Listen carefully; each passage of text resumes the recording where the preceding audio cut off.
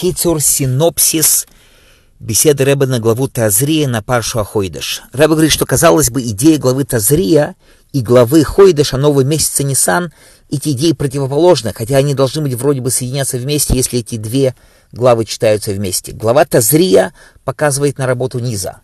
Женщина, когда засеет, даст семя и родит мальчика, женщина показывает на работу еврейского народа всегда, как в Шир-Ширим, песня песней, невеста показывает на еврейский народ. Идея работы женщины, женщина рождает ребенка, показывает на то, что еврейский народ на духовном уровне, да, его дела, порождение твои есть твои дела, хорошие дела, мы рождаем ребенка нашими хорошими делами. Идея рождения добрых дел в этом мире, мицвос, работа еврейского народа. Парша Аходеш, месяц Нисан, это полное раскрытие Творца.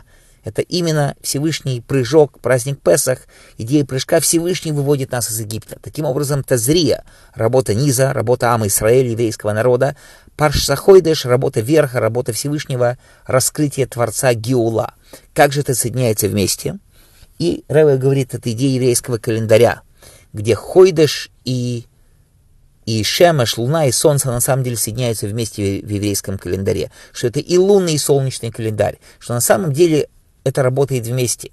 С одной стороны, еврейский народ вкладывает все, что он может вложить. С другой стороны, Всевышний дает такое раскрытие, которое все равно выше работы еврейского народа. И вот этот символ того, что будет при приходе Машиаха, соединение работы низа и верха и низа, что одно дополняет друг другу и не противоречит, что может быть и раскрытие Всевышнего, и работа еврейского народа и одновременно, хотя сейчас это обычно не так. Сейчас в храме было раскрытие Творца, мы наслаждались этим раскрытием.